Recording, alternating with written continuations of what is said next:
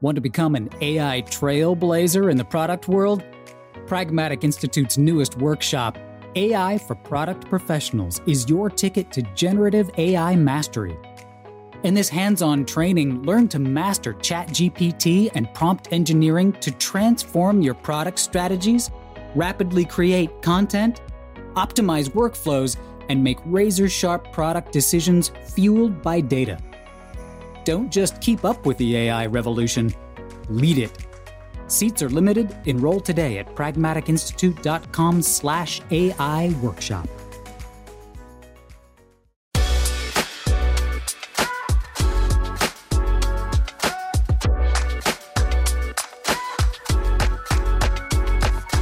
Hello, and welcome to the Pragmatic Product Chat series, where we tackle the biggest challenges facing today's product management, product marketing, and other market and data-driven professionals with some of the best minds in the industry. I'm Rebecca Caligeris for Pragmatic Institute and your host for this episode. Today, we are going to talk about one of my favorite topics, which I know is not an unusual thing for me to say, but I am at my core a marketing person. I love product marketing, product management, but like at the core, it bleeds marketing. And I think there are some really interesting aspects about leading marketing teams and sort of marketing strategy within organizations that many of us work with that are more technical or development led. And that's a challenge at all levels. So that's what I want to explore today. And I have, I think, the perfect person to explore this with. I'm super excited to have on Mark Donnigan. He builds technology companies as a virtual CMO and business consultant, helping technical and product-oriented founders build and scale their marketing and GTM motion, like creating sometimes small but mighty teams that have generated $500 million in revenue and enterprise value for the company he's worked with. And I think he's helped a lot of organizations in this transition, really starting to embrace and see the value in marketing. So be prepared to have your marketing beliefs challenged, be prepared for some really great new ideas, and welcome to the show, Mark. Oh, you're too kind, Rebecca. Thank you for that intro there. I was looking around. Let's see. Who's the guest? Who else is here? This? Right. who is this Mark person? No, it's great to be here. It's a wonderful conversation, and I'm as passionate as you are about marketing. So let's jump in. Yes. All right, let's do it. Yeah. So I always like to start, Mark, with everyone's sort of origin story. Sure. If you are the marketing superhero, how did you get your start?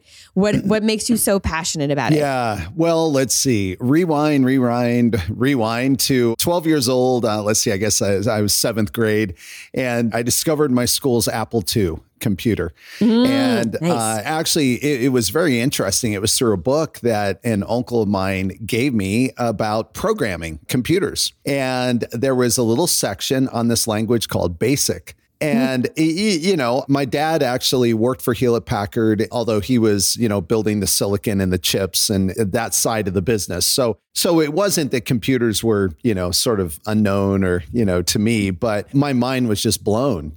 I could write text, i.e., programming, computer language, and a computer could do what I wanted. So I just really burrowed into that and threw myself into learning BASIC, which, was a very basic language, but great for, I guess, a 12-year-old. It was well named, Yeah. And so long story short, foregone conclusion that I'd go into computer science program when it came time to go off to university, which I did do. But one problem, when you spend most of your time playing music, dreaming about, being a rock star and not studying, it's sort of a conflict with being in a computer science program.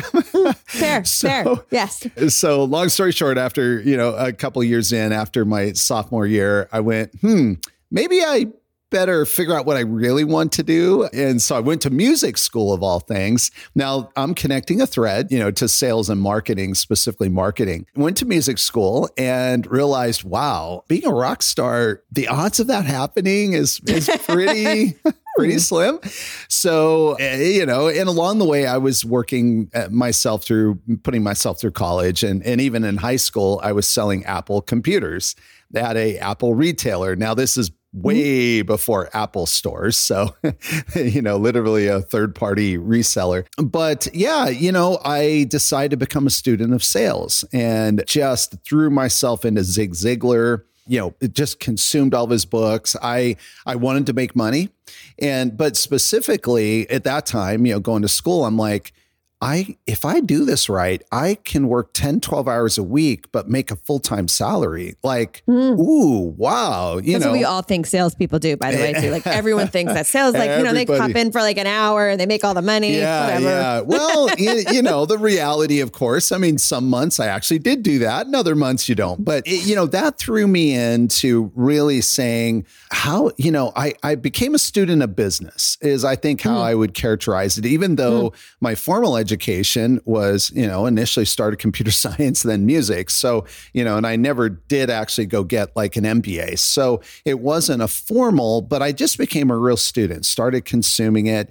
And as your career, begins to grow, and I eventually was leading sales teams and then bigger sales teams and driving more revenue. And along the way, I was in smaller organizations where marketing was sort of like, hey, we need to do a fill in the blank, an ad for this magazine or, something over here. And so I was generally the one that, would kind of quote, make that happen. But I never considered myself a marketer, never. But very quickly I realized, wow, this is like, if done right, this is jet fuel to the sales process. And so you just start to kind of, I would say out of necessity, really, because remember, I'm driving revenue. I'm responsible for a number. So at the end of the day, what I cared about was not a cooler marketing campaign. I cared about making my number. And so you think about, well, what are the tools to do that?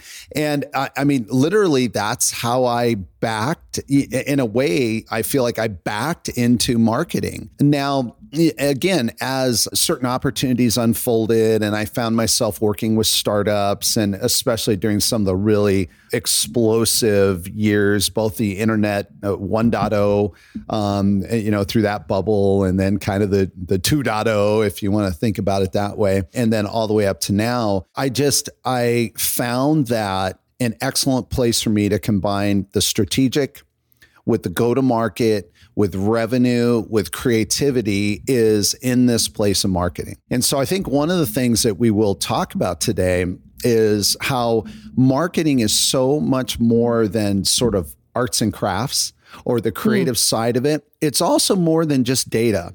So in some circles, marketing is kind of viewed as, with digital platforms, it's all just about data. Everything's a number. Everything is what's our open rate? What's our click through? What's our cost per lead? And it's so much more because it's really business strategy. And today, especially for technical led companies, it's really not possible to have a marketing discussion and have that be discrete from the go-to-market discussion and from even product strategy. It's just not possible. Now you can do it. I'm not saying, and a lot of people do, they separate it like, well, the product team's doing product marketing. Hey, you figure out your how you're going to launch the product. Go to market, the sales leader, you figure out how you're going to sell it, and everybody's kind of doing their own thing. It just doesn't work today because the buying journey, especially in B2B, is so diverse and so complex and so dynamic. So it's so much bigger or longer, or it covers so many steps than it used to. You talk about, you sold computers. People went to a store like that. That's the only place you bought them. Yeah, that's This happened, guys. I promise. Right? And you go, and so you had a very specific sort of framing of when it happened. They had very limited places to get information. It was a very, very different than the way people buy, shop, trial, test today. And I just have to say, you described perfectly why I love marketing and how I think of marketing, right? It is strategy plus go-to-market plus revenue plus creative. That's right. And that to me is why I love it. That's right. I had the opposite background, right? Yeah. I came from an advertising background and I worked in there and I loved it. I loved the creativity. I loved, it was hard because you'd win accounts because your pitch was really creative, but then they never wanted to run those creative ads. Yeah, they wanted to run like the boring ones. But it was sanitize. It was fun. Right? Yeah. And then, but I soon realized that I needed the strategy part. I needed to understand the business and the goals, and I enjoy both sides of that. And I think marketing gives you that balance of both really good marketers. That's what they're doing. And to your point, it is not discrete or separate. That's it is right. integral to a lot of these things. That's There's right. no way to disconnect them now. That's right. Yeah. Yeah. So. Yeah, I don't have anything to add to that. No. Marketing's awesome. Yeah, Thank you for that's right. listening. That's right. Yeah. But you talked about too that you had started at a lot of smaller organizations. Yeah. And I know that's an area of focus for you today, It is. right? Is working with sort of startups and sort of growth stage organizations, That's a lot right. of founders. Yeah. So talk to me a little bit about what your engagements look like today and how you help those organizations sort of start to embrace the idea of marketing. That's because you and I have talked about it briefly before. A lot of technology founders, product-led founders, they don't embrace sales and marketing. Yeah, they that's right. resist it Yeah. for quite some time. So let's talk both about how you get them to start to embrace, and then what does that those first steps really look like? Yeah. Great question. So it's true, Rebecca. I specifically, and I guess it's because I do lean technical, and I'm just more interested in technology and technical products. So so some of it's just a personal interest, but it's also my background. I've worked really exclusively in companies where technology was really the core of the product, or even what the whole commercial offer was. In some cases, literally licensing technology, sometimes as software, sometimes as, algorithms, et cetera. So I am very empathetic to technical founders and product-led founders who don't, and I use air quotes, but sometimes you'll hear in marketing circles, oh, that company, that person, that CEO, that founder doesn't get marketing. And it's usually said in a very negative, very, like they don't get it. I can't lie. There was a time where maybe I had a similar feeling, like how come, they don't get it. I have become very empathetic to why that is. And so let's look at why that is, and then we can talk about how to change that. So if anybody's listening and, you're thinking, yeah, maybe that's me, because, I still don't really get, how marketing can help us or what marketing really does. So the reason it is if you think about it, just by very definition, a engineering-led, a product-led founder oftentimes comes from a very large organization, sometimes an absolute world-class organization, coming out of Facebook, Google, Apple. I mean, just go down the list, right? And those organizations are so large. The brands have such massive halos that if you're an engineering leader, by definition, everything you build just gets adoption. Right. Now I'm not suggesting, I'm not suggesting that inside those organizations that every product is a hit and, they have their metrics right. And, Google is famous for having a lot of products in beta, which I don't think they really do anymore. But for many, many, many years, the products we used had a beta label on it, know. And so, these, I'm not suggesting that they don't have metrics. And even if they get a couple million users, they might say, gee, that doesn't meet our mark and we kill it. But the point is that you largely could build something, and it's true, the users would just come because you're Apple, you're fill in the blank, right? So all of a sudden, it's a little bit of a hoodwink almost, where, that engineering founder has a great idea, grabs a few other coworkers and says, if we go build this, we're going to be the next fill in the blank, whatever that is. So it's very natural. So I've become incredibly empathetic to why the belief is there.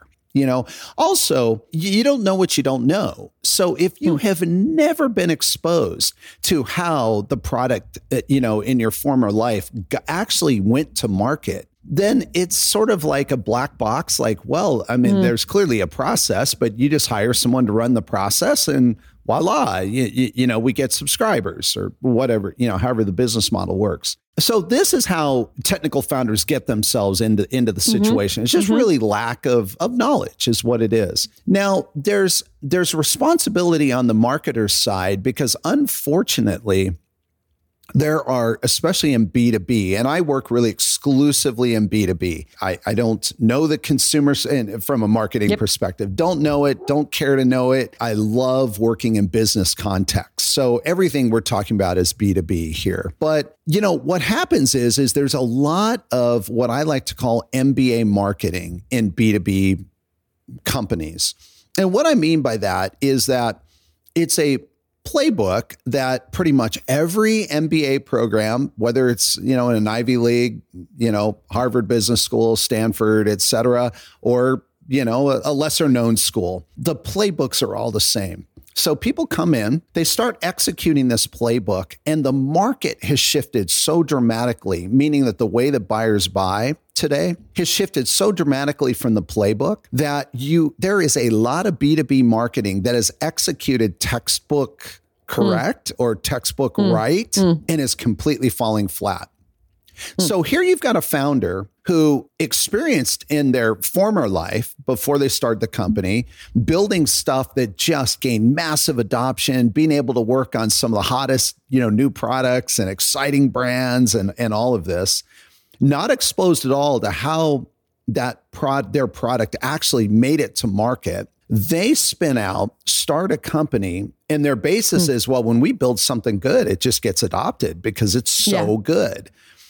Then they say, okay, well, my board tells me I need to hire a marketing person. So I'm going to go, oh, wow, I found someone from, fill in the blank, some other big company, right? Yep.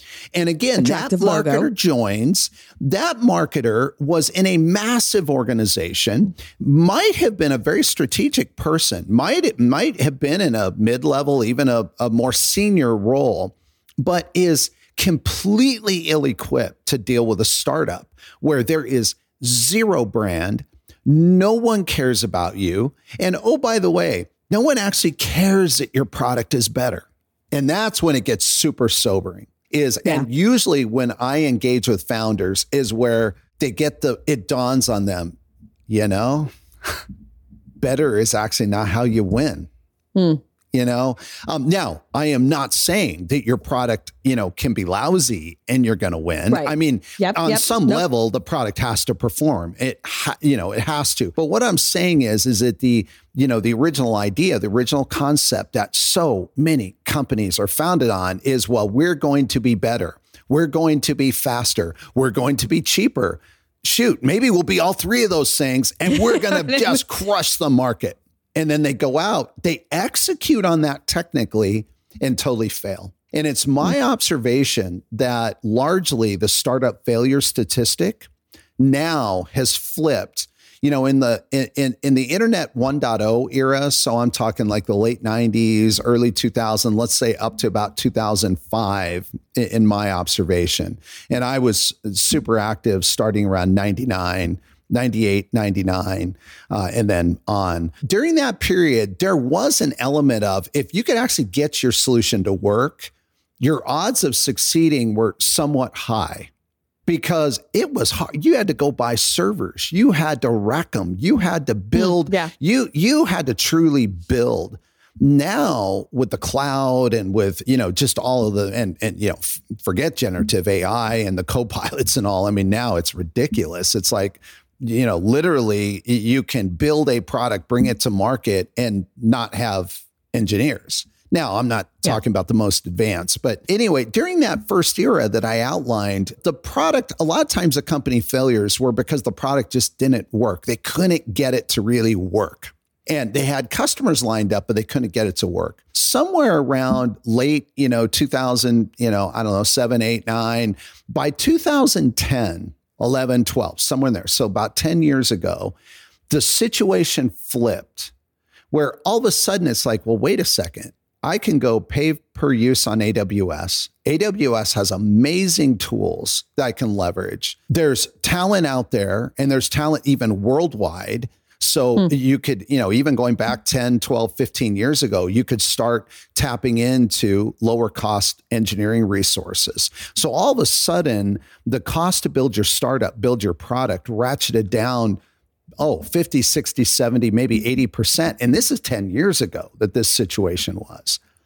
So then the risk was not on building the product. It started to flip to market. The problem is that now the founders, that's also why, if you think about it, there was a bit of an explosion of very interesting SaaS companies, products, really legitimately interesting solutions. 10 years ago, 11 years ago, this is when the MarTech space started taking off. FinTech, you start thinking about, these sectors that are now huge and massive, they start exploding because all of a sudden, and I'm not suggesting that it was, quote, easy to build product, but it was faster, way less expensive. And yes, it was easier, to build product. But along the way, the founders didn't engineer the market. So your startup failure rate largely remained unchanged, but the risk moved from product to market somewhere around, I don't know, in my estimation, 2010, 2011 is where it moved from being, do we think that they can get this product built, to do we think they can actually build a market? That's the switch. And so my work with founders really is, I don't generally engage. If someone's not convinced, it's not my job to convince them, you know? Yeah. So I'm usually getting contacted at a couple different points. One point is the founders have sort of, woken up and said, oh, wow, it turns out that just because I built it, the market is not going to come running, and so Field of Dreams is a lie. I need to figure this out, so that's, and that's a really good state to begin, because it's kind of like, hey, we haven't hired any, we haven't invested, help us do that, help us both, develop the plan, the strategy, and then go execute. The other side of it is where they realized it. They ran out and were so excited because they hired some senior level marketing person from fill in the blank, big tech company. And they said, wow, they were super expensive, but it's going to be amazing. They're going to bring the HubSpot playbook to our to our SaaS company. Well, the problem is, they bring the HubSpot playbook, but they don't bring the HubSpot playbook from 2008, 2007, 2006. When HubSpot was scrappy and nobody knew who HubSpot, they bring the playbook of 2023, 2024, when HubSpot has this huge halo, huge brand, huge, and no wonder it doesn't work. So the founders contact me, usually sort of scratching their heads saying, we really like this person. We know they're fundamentally good. I mean, look how awesome our website is, but the fact of the matter is, like, our revenue's unchanged, like the business impact is very minimal. What are we missing? And then that's where I engage. That sounds like a very fun place to be. But I also think it reminds me of the challenges that I've seen myself in my career, but also within a lot of the clients we work with, of large enterprise organizations that are building sort of a Horizon 2 product, right? Something that is maybe a different technology and or a different market than their sort of flagship one that's funding everything. And those products fail a lot. And a lot of it is the same kind of idea, is that you have a marketing playbook for something you have established and know very well, where there is known market and known brand and known, all kinds of things. And then you want to launch a different vertical, a different piece, and you're trying to apply that same playbook, and it doesn't work, right? And it feels like it should. And your expectations are these numbers, and you're like, yeah. So I think that same sort of challenge and problem can certainly work shows up at different size organizations. It does. And and so you're exactly right. I mean, it's not this whole issue of, but we're, if we build it, they're going to come, can also happen in a massive organization, because like you say, the core product, is just, dominates the market, and you might be the category king or queen of that space, and so the feeling internally is, well, whatever we build, we put out there, everybody wants to hear from us. No, it turns out that, they're very happy to use your core product, but just because you build it doesn't mean they're going to feel obligated or like, well, this is the de facto choice, so yeah.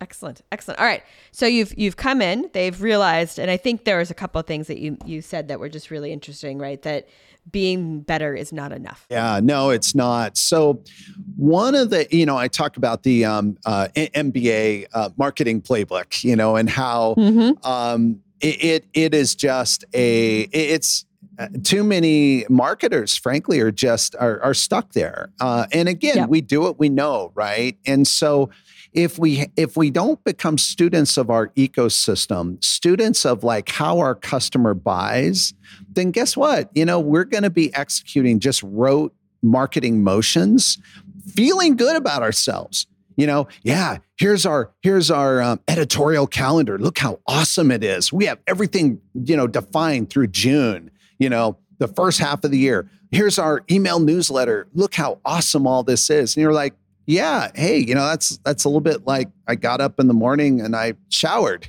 like that's kind of like that's the most basic stuff, right?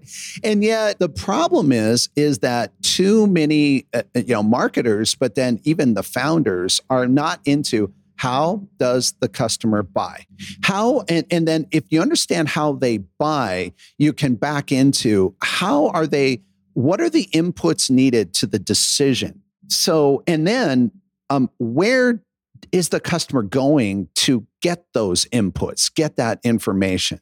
And if you start to think about it that way, it's almost like first principles. I recently published a few articles and wrote a little mini book that I put up on my website about first principles in marketing. And if you really think about it, we're talking about problem solving. And there's some frameworks. So when I go start working with a company, of course, I bring some sort of a framework. But it is not a playbook that I literally open up and say, okay, all I need to do is change the company name and everything else the same. And here you go. Magic. There's a first principles to it where we begin to execute and we measure. We execute and we evaluate. We execute. And when I say execute, I mean marketing tactics, so you execute a marketing tactic and then you talk to the market and you really understand, okay, is this hitting? You listen on sales calls. You listen to what the buyers are saying. And I don't mean listen with happy ears. I don't mean listen with bias of like, oh, yeah. They love us. Here's what they said. You're like, yeah, it was a 35-minute call. And yes, they did say that, but you missed this whole other thing where they talked about, that the fact is the reason why they're engaged with us is because they're a part of a community for CIOs. And in that community, there was a couple threads about our company. Well, that's good, right? Well, of course that's good. But shouldn't we be understanding about what other communities CIOs are part of?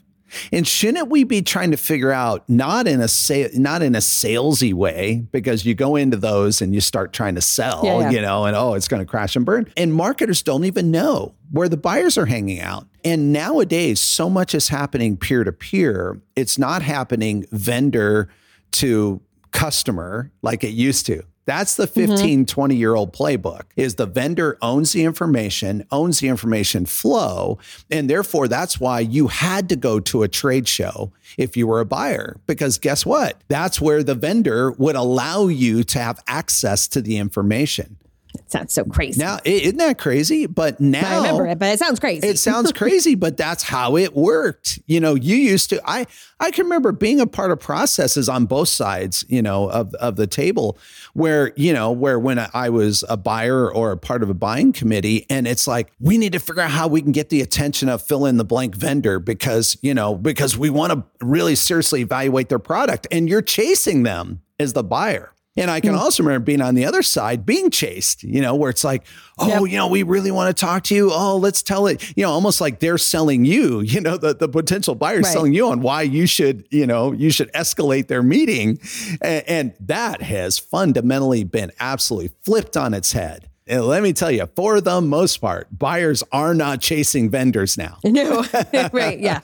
And if vendors are acting like that, they are they're out of touch with the buying cycle. That's all I can say. Yeah. So when we then talk about, okay, so what does an early stage company do? Well, it turns out that there's some really good news in all of this, because what it also means is that the information that we put out there is more centered and must be centered around the buyer's journey. And that is the information that the buyer needs to make a decision. So I really like the jobs to be done framework which is pretty well known. Clayton Christensen, of course, pioneered it and did a lot of great work in this area. But if you think about the job to be done or the jobs to be done for a B2B buyer, like there's really only, I don't know, 5 or 6 or 7, depending how granular you want to get, blocks that they have to clear. So shall we go through it real quick? Because this is like kind of the marketing framework right here in terms of, okay, Mark, how do you actually execute what you're talking about? So if we think about it from a jobs to be done, what does a B2B buyer have to do? Well, the first thing is they have to identify their problem. And believe it or not, as much as we say, oh, well, they know their problem. That's why they're out looking for a solution in this particular area, or they're, well, yes and no. I mean, sometimes there's work that they really need to do to define, like, what's the problem we're really trying to solve? Right. Sometimes they have symptoms they recognize. They have symptoms. But they have to kind of get further into what is the cause, what is the problem really behind it. Exactly. So this, though, is a tremendous opportunity for a fresh, young, unknown startup company with real innovation. Because now you can begin to put marketing content or just content. Take the word marketing off, because we're not talking about selling anything. We're saying, hey, there's this issue that is now arising. Here's what's causing it. Here's some potential solutions. And at the very, very end, oh, by the way, one approach that we have taken and these types of companies have found success with is, and you fill in the blank, and there's some description of your technology, your product, et cetera. But it's helping the buyer get through identifying the problem. After they feel like, okay, so the buyer says, okay, I now can define what our problem is. We feel we have our arms around it. Gee, I wonder what solutions are out there. Okay, so now they're looking for solutions. Then they have to go through a requirements building process. So they say, wow, it turns out there's half a dozen, 2 dozen companies that it looks like, it appears, could meet our need, could solve our problem. What are our requirements? So then they have to go build requirements, right? So there's opportunity to put content out into the market around requirements. Like, in some cases, it might be educating buyers. Like, hey, people think this metric is super important. Here's why it's not, but here's why this other thing is, and the buyer says, wow, that was super helpful. I didn't know that. And they go off and they do some of their own checking, and they come back and say, turns out that's absolutely true. Wow. Thank you. Whatever company provided that information to them, that was helpful. Then they go through a supplier selection process where now they say, okay, of those, 15, 20 options that we've identified, we can't meet with all of them. So what are the 2 or 3 that we will? Now, I want to stop here because this is super important. Gartner has been saying since like 2018, 2019, their surveys have been showing this. Forrester, pretty much all of the analyst firms that look at like B2B buying and B2B marketing, B2B sales have been saying this, that buyers are now more than 50% of the way through a buying process before they contact the first vendor. Now, let that sink in of what that means from a marketing perspective. If you as a company are still writing the 7 reasons why the cloud is going to revolutionize and 8 reasons, that you should have done, and all this, and I'm intentionally playing it up because we all know this fluffy content that gets put out there that's just absolutely more and more too, it's with just AI generated. It's all content. AI fluff. If marketers are doing that, it is falling flatter than flat, because how does 7 reasons why help someone go through problem identification, solution exploration, requirements building, and supplier selection? Instead, buyers are turning to their peers. Buyers are turning to their colleagues. So they're not talking to vendors, but they are very happy and they're seeking out, gee, I wonder what this company over here is doing. They're in a similar space as us. Hey, does anybody know anybody there? Oh yeah. Hey, I used to work with so-and-so. He now heads up engineering. Hey, let me set up a call. And so they're getting on the phone, hey, Rebecca, we understand that you guys are doing this and that. And, we're thinking of a similar thing. Would you mind sharing? And you're like, wow, funny. You should ask. 6 months ago, we just migrated and, we looked at these three and, these guys were a disaster. But you know what? We chose this company, but you know what? We almost chose this other company. They were good too. Who's going to get the call? And the point that I hope I'm driving home in this is that this wasn't branding. This wasn't just a logo. It's not because, we spent $75,000 on sponsorships at the biggest industry trade show and people went, oh, wow, I keep seeing the logo. I have to go talk to. Yeah, maybe very, very, very small. Maybe at some point, somebody thinks, wow, that's interesting. At the last trade show, we saw those guys' logo everywhere. We didn't talk to them. And so it makes people kind of feel safe, like, the company must be legit. So I'm not suggesting that branding is gone and all. That's not what I'm saying. But what I am saying is, if the primary strategy is we're going to go to a trade show or we're going to, go into some public forum and we're going to slap our logo everywhere and everybody's going to go to our website and they're going to, it's wrong. That's not how decisions are being made. So let's go back to the B2B buying jobs. So problem identification, solution exploration, requirements building, supplier selection, all of that today is largely done without talking to one single vendor, which means that if you're not putting content out that can help the buyer through one or all of those steps, the odds of you getting a call is very, very, very slim because they don't know about you. Mm-hmm. Then at that point is when they start to reach out. And they say, okay, we now supplier selection, we've got a short list, let's go set up some meetings. Then you go into a validation process. Okay. And so that normally looks like a POC or some proof of value type process. Maybe it's real formal, maybe it's informal, but there's always going to be some process where, where the buyer says, okay, we need to make sure this thing actually can meet our needs and does what they say it can do. And then you go so after you go through that process and they say, wow, yeah, it does everything and we can integrate it. And, this ticks all the boxes.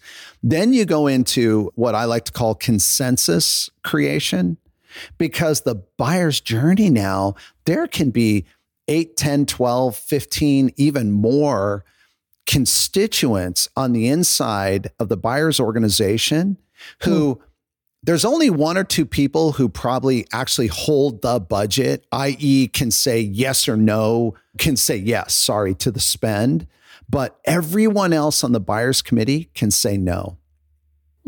And another thing that has really flipped in B2B sales, and not all sales organizations have woken up to this, is that there's still a fixation on we've got to get to the economic buyer. Economic buyer is everything. Now, yes, they are everything, because if you don't they're the one person who can say yes. However, it's often done at the exclusion of the 6, 8, 10, 12, 15 people who can say no. And in a technical sale, almost always, in fact, in my personal experience, painful experience, where I thought deals were done, 7-figure deals were locked in until they weren't. In literally 100% of the cases, it was an SME who overrode a much, much, much more senior person. I can think of one sales process where the CTO, and I don't mean a division CTO, I mean the CTO for a Fortune 50 made a buying decision. We were well down the path. I mean, we were backflips and everything else, being a newer startup, 7-figure deal, massive deal for us, got overridden by a subject matter expert, individual contributor. I mean, I don't know. He's probably 6 or 8 levels below the CTO. It's a Fortune 50, it's a massive, massive, massive company, wireless company. And at the time of course, we're just beside ourselves, how is this even possible? It's the CTO of, how is this even possible? In retrospect, looking back, I now have full clarity of number 1, how it was possible. Number 2, why it happened. And number 3, it makes sense. Okay, yeah, the CTO, very responsible position, but how in the world can that person, no matter how intelligent, and they can't possibly know about all of the nuance of the technical decisions. And they have these SMEs for a reason, right? So you're going to either listen to them or you're not. So how would that work to have someone who truly is a subject matter expert? And in this case, I'm thinking of the person truly was an expert. So it's not like it was sort of a pseudo expert that came in, now, could he have chosen to adopted our solution? And of course, and of course you always think of we could have done this position that way. You always think of the what ifs and but the point is that this is the way B2B sales works today. And too much marketing and too many sales motions are running against either they're focused in the wrong areas, or they're just too focused on kind of this bigger picture, like, let us come in and let us show you how great our product is. And by the time you're invited to come in, good news is you're already on a short list, so that's good news. But the point is that if you don't explain how you're relevant before you even talk to them, so you make this content available, you're publishing, you're on LinkedIn, you're easy to find. When they go to your website, they can get this information easily. If you're not doing that, well, you're not going to get invited to present, unfortunately. And it's going to feel like beating your head against the wall, because as a young startup, it'll feel like we just need, nobody knows who we are. If they just know who we are, they're going to, and it's like, no, that's actually, that's not going to solve your problem either. Just because they know who you are, just because they recognize the logo, just because they've heard some good things about you, if they don't understand as part of this buying journey, how you're going to help them, they're not going to call you.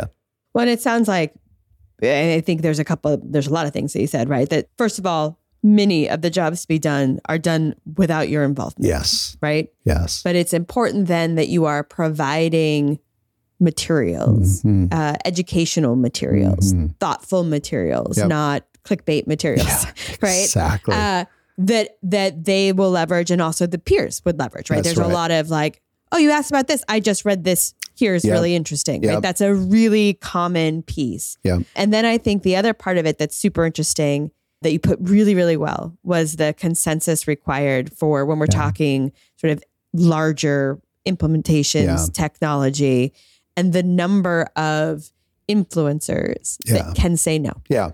And are you talking to them? Yeah. Right? Yeah. And not just are you talking to them in the buying process, like in the very acute feeling of when they're in their room, but does your material, does your website talk to them directly? Because otherwise they're going to be having conversations about you that you again are not going to get to direct. That's right. So making sure that all of those players can find themselves in you, right? Or can find the information that matters to them. That's right. I think is really important. That's right. Yeah. It's just super, super critical. So I made the comment a few minutes ago that there's some good news in this shift for a young company, for a startup. Let's just say a more resource constrained. You don't have a huge budget, you don't have a huge team, and you can't do a lot. And the good news is that 15 years ago, you really did have to go to the big trade shows, and you really were competing with these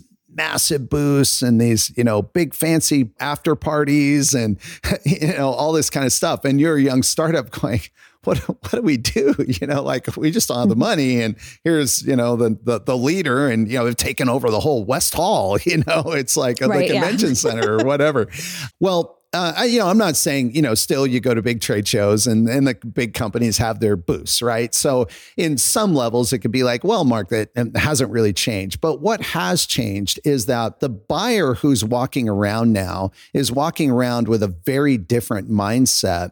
And they also have really adjusted to the reality that just because you have a big booth or you don't have a big booth, that is not correlated to your product, to the success of your company, et cetera. Now, it is true. If you've gone 5 years in a row, you're starting to get known. And then all of a sudden, one year, your booth is like tiny in the corner. And, that can send certain signals, right? That may or may not be true, by the way. But, right. So I'm not talking about these extremes. But so that's the good news is. And then as buyers, just more and more are COVID flipped all of our sort of travel schedules and our routines on its head, right? And it's not that people don't want to meet face to face. There's just no substitute for human interaction, And so I am not of the belief, and I certainly do not see where buyers are like, oh no, I don't take meetings anymore. No, I mean, they're also not feeling like, oh, you have to travel to me.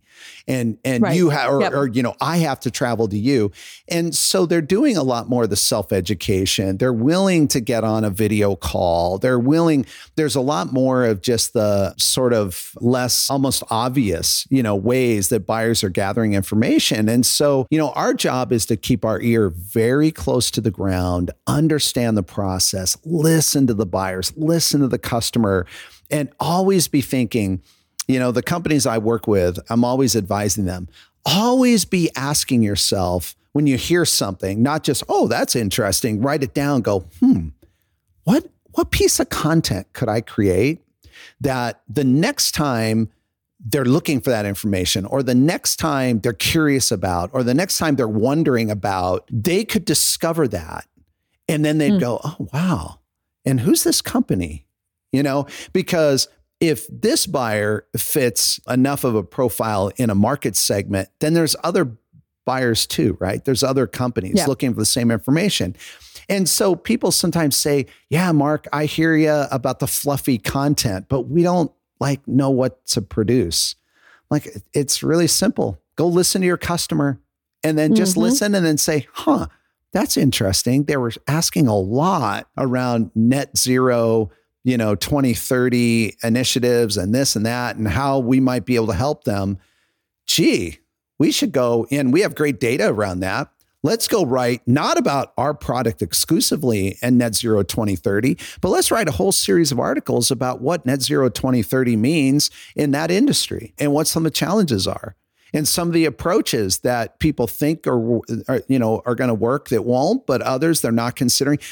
Let's go and let's educate the market. But I think, again, to your point, it does democratize the opportunities a little bit for smaller organizations. But I also think it's techniques that we need to make sure in larger organizations are still leveraged and not lost, right? That it's not swept away in the dollar spend of our digital ads. And, now we have banners, we don't have to worry about it. Yeah. And I think it unfortunately sometimes happens, right? There's a switch from we did this because we were grassroots to now we won't do this because, we don't, because we have a budget. we can just spend $5 million on Google this year, right, and that's going to cover it. And it's an unfortunate piece. And again, I think for some, the idea of content is, I can no longer just write blogs and I'll get 1 million viewers anymore because there's so much content out there. Yeah, that is true. If you're writing not about meatier, deeper topics, if you're always stopping at the 250 word level. Right? Yeah. Then you're not providing that same level of guidance. Yeah, for sure.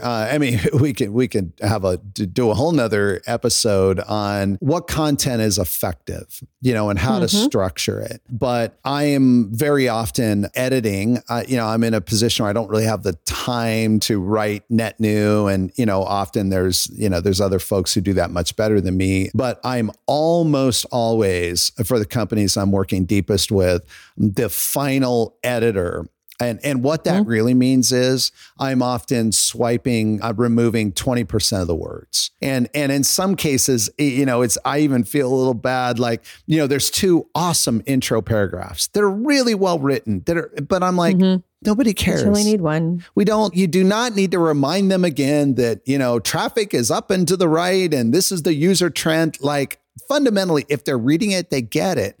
And yet there's this feeling, and I know some of it's just natural writers like, oh, but I can craft this story. And it's like, no, like strike all that out.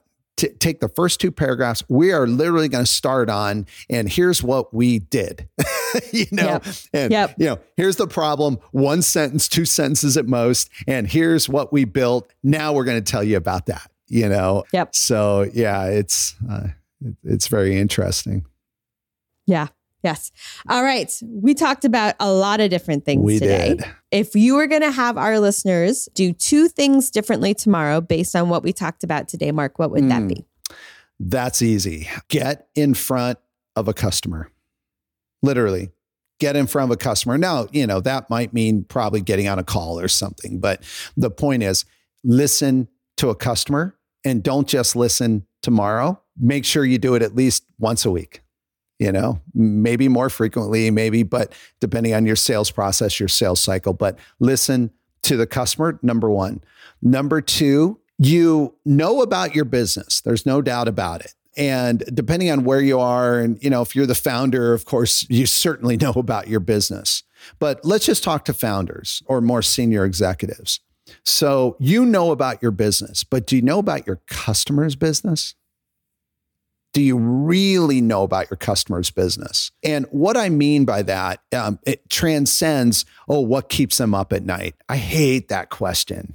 What keeps you up at night? I was talking about this actually at dinner last night with a company, a CEO of a company and he comes out of, working for some very, very large technology companies. And he said early in his career, he used to be so frustrated himself with other sellers on the team who, would literally ask, sitting across the table from a Fortune 50 CIO, CTO, what keeps you up at night? It's just like, it's such it's not an elegant question. But what I mean is understand what is driving your customer or your potential customer, your target customer's business.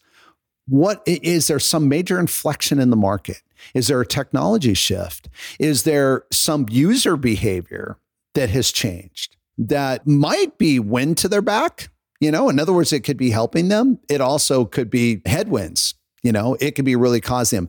Understand that, because if you don't, then 2 things could happen. You could get, we've heard the false positives, right? So let's say that there's some trend in the market that's wind to the back of your customer. And so guess what? Selling's become easier. Your phone's starting to ring. You're saying, we've reached it. Escape velocity, product market fit. We're here. No. We're rocking, baby. And then one day it stops, right? Why? Because guess what? There was a little blip and some market adjustment, it could be, government regulation. I mean, who knows? There can be a lot of reasons. And then all of a sudden we're deer in the headlights. What happened? Well, you need to understand that. And it can be the flip side too, where it's like, wow, it was hard before. It's getting a lot harder. What is going on? Marketing must not be working. Well, marketing may not be working, but it's not working because marketing isn't aware that the customer's facing a real systemic issue in their business. And what can we do to help them in that?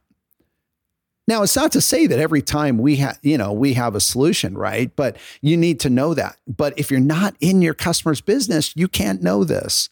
And so I find way, way, way, way too many sales processes and hence marketing activities, marketing motions that are just pulling in the wrong direction. They're good. The campaigns are well executed. There's great videos being produced. There's awesome white papers. There's all the content, but it's pulling in the wrong direction. It's like people have either moved on from that or that's no longer an issue. I'll give one example. And I mentioned a few minutes ago about like net zero by 2030. So pretty much every organization on the planet has taken has made a commitment.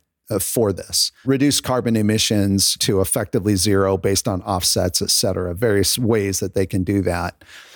I am not in any way suggesting that people are not sincere in their commitment. So in what I'm about to say, but 18 months ago, even in RFPs, RFIs, people wanted to know from the vendors, what is your commitment to that? What are you doing as a company? It was, there were even in some cases certain metrics that needed to be met. While that has changed.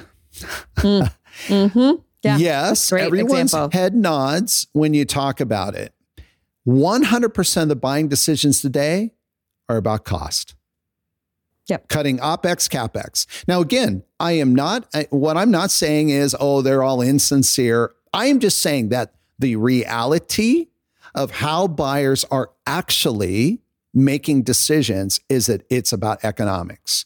So what does that mean for a marketing team? What it means is that if, and we all have there's different cultures, so some companies really are forward leaning, and I think it's great, on the environmental side. And obviously, depending on what you do, that might be fully appropriate. But if all of your marketing material, everything is heavily biased towards the environmental payoff, unfortunately, and it really saddens me to say, but that's out of sync with what the buyer actually is basing their decision on. Now, here's what's sad about that is that if you have an environmental benefit, odds are you can show an economic benefit as well.